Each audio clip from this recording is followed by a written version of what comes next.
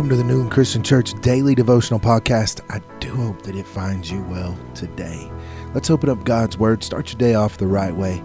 This is a ministry of Newland Christian Church in Newland, North Carolina. Exodus 14:13 and 14 says, Moses answered the people, "Do not be afraid. Stand firm and you will see the deliverance the Lord will bring you today. The Egyptians you see today, you will never see again. The Lord will fight for you. You need only to be still." Shortly after Moses started to lead the chosen people out of Egypt, the people became desperately afraid because the Red Sea was on one side of them, Pharaoh's pursuing army on the other. And in their humanity, in their humanness, they couldn't see a way out of the situation. They wanted to give up and give in.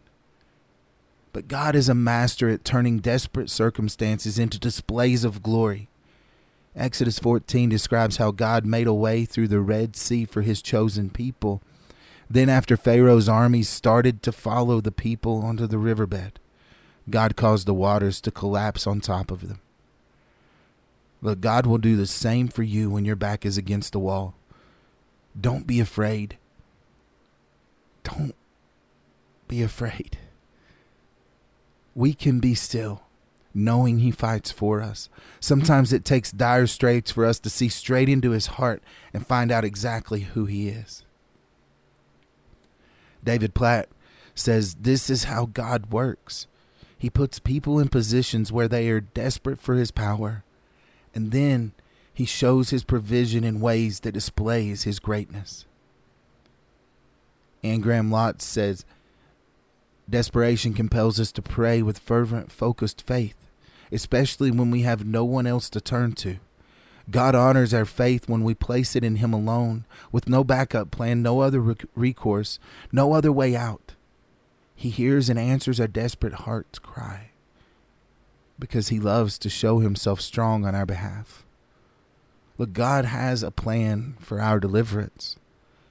If we find ourselves in a circumstance where our back's against the wall, or maybe we're between the army and the Red Sea, he's not surprised when that trouble comes. He's not in heaven wringing his hands trying to figure out what to do. He's in control. What we need to do is focus on him and his mighty power.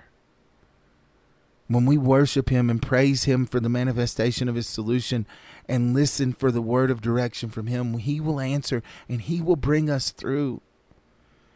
Let's pray today that we will remain focused in those circumstances we face in this life. Father God, sometimes we see no way out. We see no other thing but the storm that is in our path. But God, you love to show your glory that others may see. Give us faith to trust that you will never let us down, that you will never leave us nor forsake us. Lord, thank you for your power and your promise to fight on our behalf. Lord, we praise you and we lift these things up to you now in your holy and precious name. Amen.